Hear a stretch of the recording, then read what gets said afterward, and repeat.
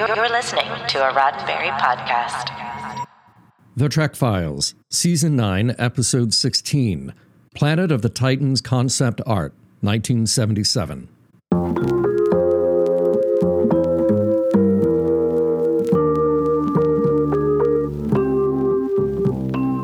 Welcome to The Trek Files, a look into the archives of Roddenberry Entertainment from the personal files of Gene Roddenberry. And now your host, Dr. Trek, Larry Nemechek. Well, welcome back, Trek fans.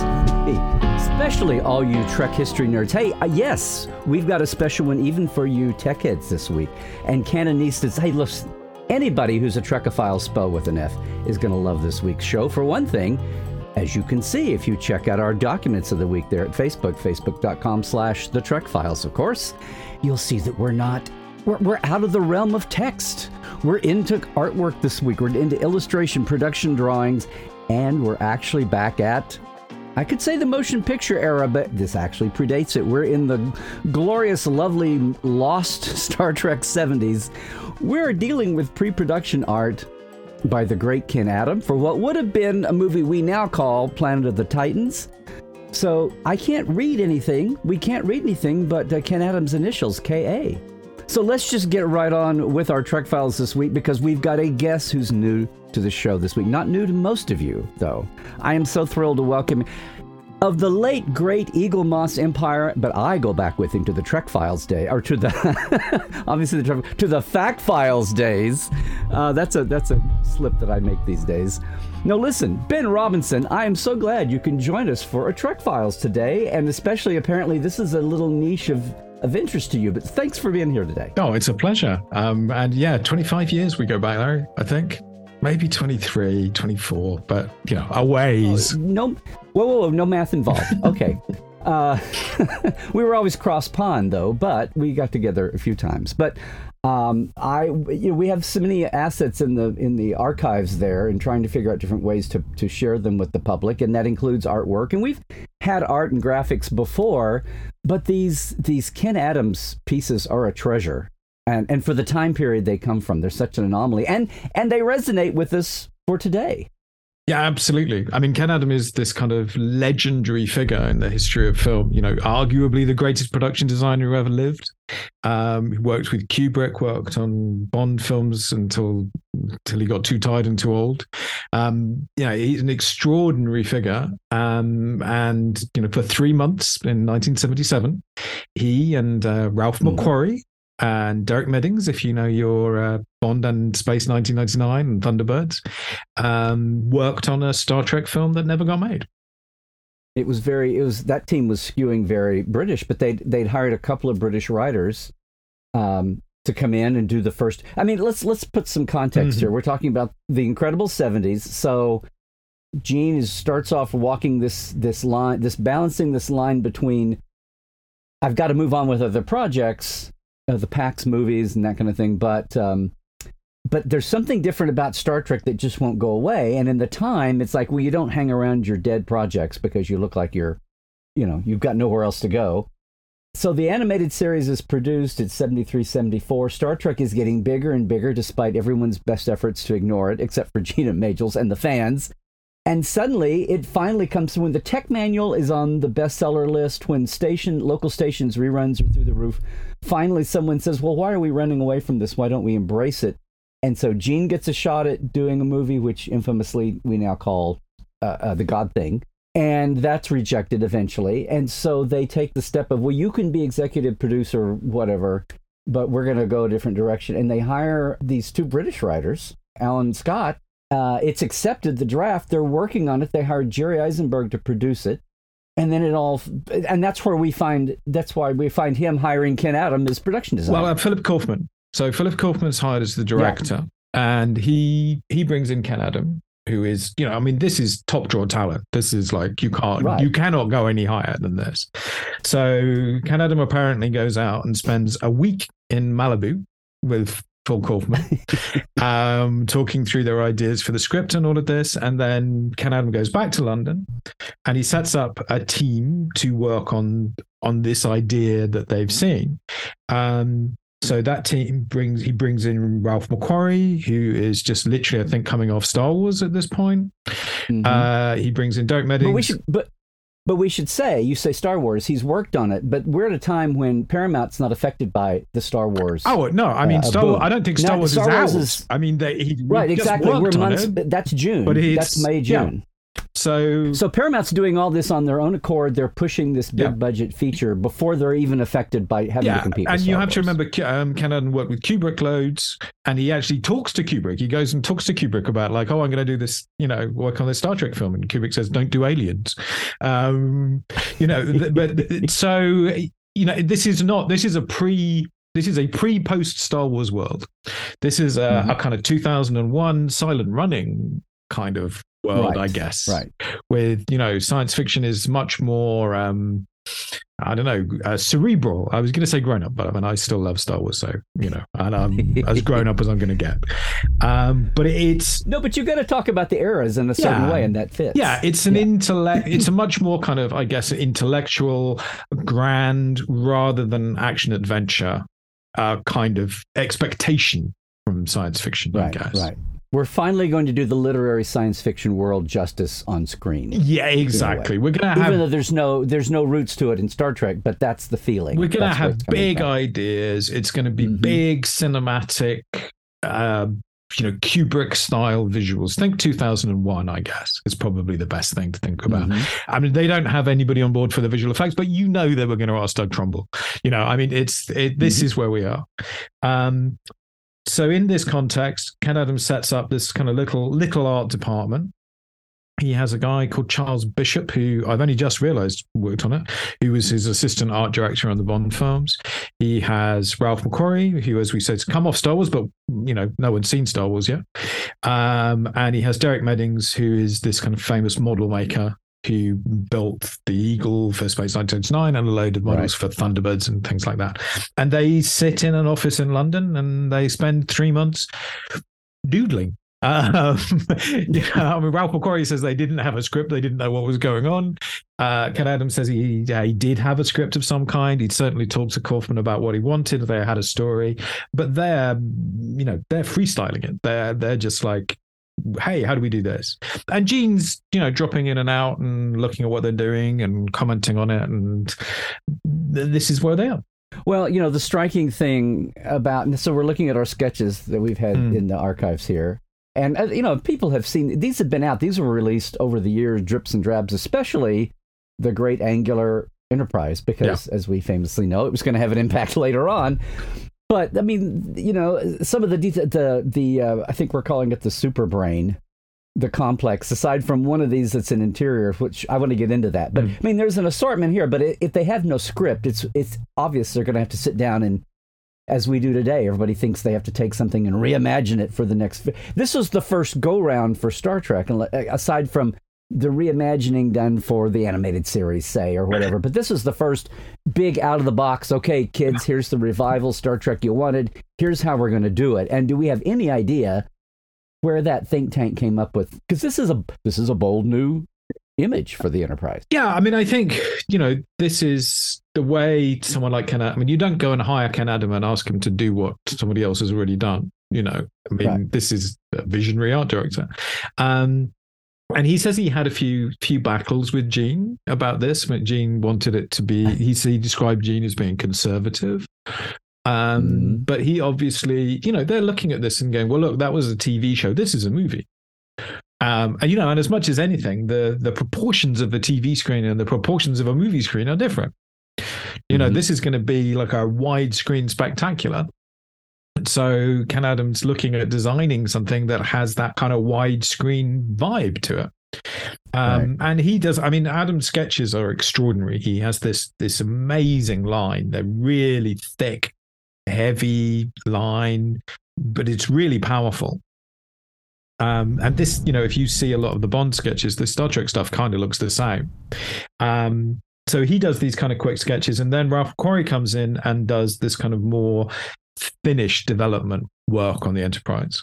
So that's the colored images that we're also familiar with. That also got published bits and pieces over the years, all of this is in Art of Star Trek, and it's slightly misidentified. It's like everyone thinks of it as a Macquarie design because he did this finished arc. So, and Macquarie's like throwing in, he says like, oh, I always threw in my people living in an asteroid thing. So there's a kind of, the Enterprise in a hangar on an asteroid, which gets referenced in Enterprise eventually. He throws that in as a concept, but Ken Adam is the one coming up with the shapes and these great big bold lines. And he simplifies the Enterprise to be the saucer still a disc, and then it has this kind of triangular secondary hull and these great big nacelles. And they start to play around. They're still playing around with the proportions. Derek Meddings, we're not 100% sure, builds 2 study models, which are still around. There are photographs of those you see. It turns up in the Battle of Wolf 359 in the background. I was going to say, those just hung around in offices in our departments. Yeah. So that's where it is. This is first thoughts. It's not finished, approved design. And they get shut down after 3 months, and they decide to make a TV show instead. So, none of this really gets finished or taken to the level it would have been.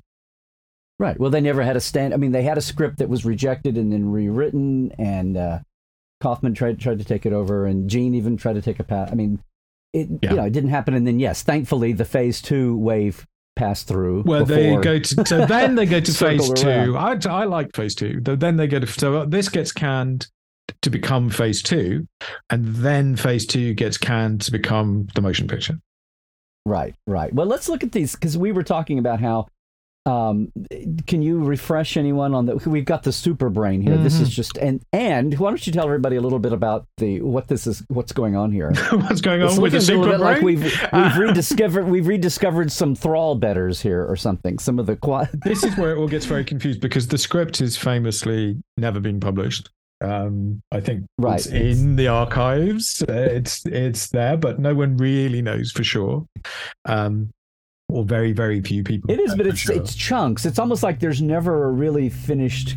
You could probably do that, but it would be in different levels of completion. There's but it's not like there's a story document fans to start off with that was approved, and then but fans do not know what happens in this film. We do know it was going to have Toshiro Mifune in it, which is awesome, and that it involves Vulcan.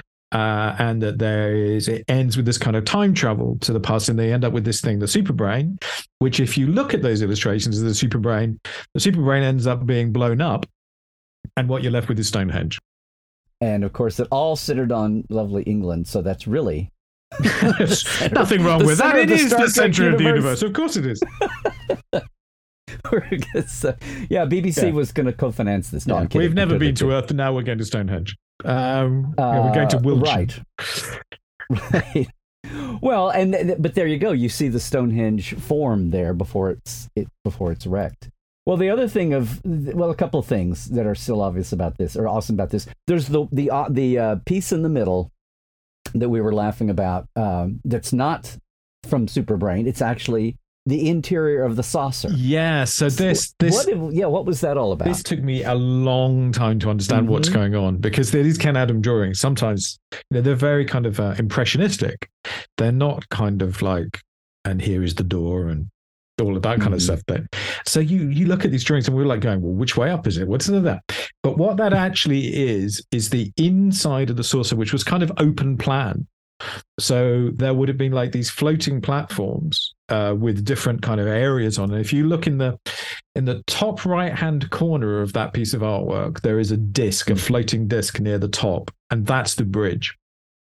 And the bridge was pretty cool. It would have had like this projected star field in the roof. So like when you went to a planetarium. So instead of looking at the monitor screen in front of you, it would have been all around you, above you, and you would have been kind of standing in it or sitting at the captain's chair in the middle of this kind of projected screen. It's an amazing concept.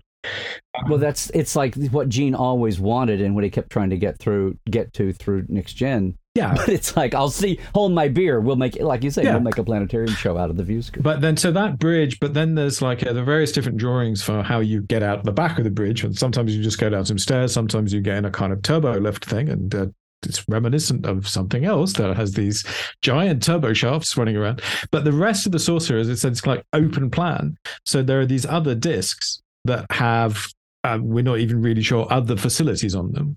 But that drawing is a kind of cross section of the saucer section.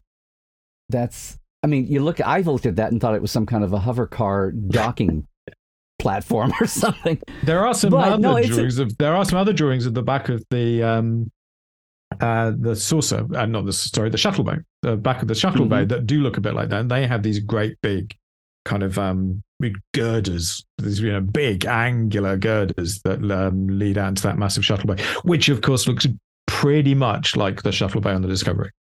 Well, I was going to say that it would be easy to say, well, these were conceived by great artists from other franchises in the early 70s, and then they're just a relic of history, aside from the fact of it had been so long that no one could accuse anyone of being, it's an homage, not a derision. But they caught Brian Fuller's eye and became the foundational stone, not just of Discovery, but it's like the first look anybody saw, infamously, the first reel shown at Comic-Con. But Brian was attracted to that shape, that design, and apparently Brian, no interior plan. I didn't. No, I don't think Brian to this day knows about the cutaway saucer. I'll have to tell him about it. But Brian had a big thing. You talked to him about the beginnings of Discovery. He really wanted this kind of 70s aesthetic. So there's a whole kind of 70s white and gold and orange and all of that kind of thing going on. And he thought that was a really interesting aesthetic to explore. And Brian's a fan like the rest of us. Mm-hmm. So he'd seen these pieces of artwork in Art of Star Trek, Judy and Gar's book and various different places. And, he's thinking that was great. That was like, we can't hire Ken Adam now. Ken was about 97 by this point. So, they can't hire Ken Adam, but they can get the greatest production designer who ever lived and build on his work. Right. Well, it's the same. It's interesting the way we've couched this now. The same motivations are going on. This was an attempt to, restart in a huge way a known quantity in a fresh way, and also appeal to a wide screen, which is what the streaming world was going to be emphasizing. Oh, look, we've got 16:9 on your home plasma now. Forget your mobiles and your tablets. Hopefully somebody's going to see this cinema TV. We're going to compete with Game of Thrones. Well, and where I lived, there was a cinema screen that was smaller than my television today, in the 1970s. Well, right. It feels like it. But I mean, those same motivations are what's going. So, and it's been long enough where it's. And let's be honest. It's so old. It's so old. It's fresh. Yeah, and let's be honest. You and I know about these pieces of artwork and a few thousand people who are really keen on this stuff, but the vast majority of people have no idea that the Discovery was based on a design that began in 1977 with this incredible pedigree of people working on it. I think a few more than a few thousand do, Ben, but I'll also say that's exactly why we're here today. So Listen, this has been awesome, Ben. I don't know why it took so long to have you on. I hope we can have you come back soon, but thanks so much for sharing, bringing some of this to life, Ken. And you're right. We think about the Macquarie color pieces, but these predated those. These are the springboard for those, obviously. Yeah, this is the concept. Macquarie's just trying to work it up into something. It's good to give Ken his due there. So, but anyway, thanks again for joining us. Always a pleasure. Hey everyone, The Trek Files is produced by Roddenberry Entertainment, and all of our documents and your chance to comment are right there available at facebook.com/The Trek Files. Now, for more deep diving of Star Trek behind the scenes, visit Dr. Trek and Portal 47. That's me at LarryNemechek.com. That's also where you can link in for all the new Trek Files swag and shirts at our TeePublic shop too. Trek well, everybody.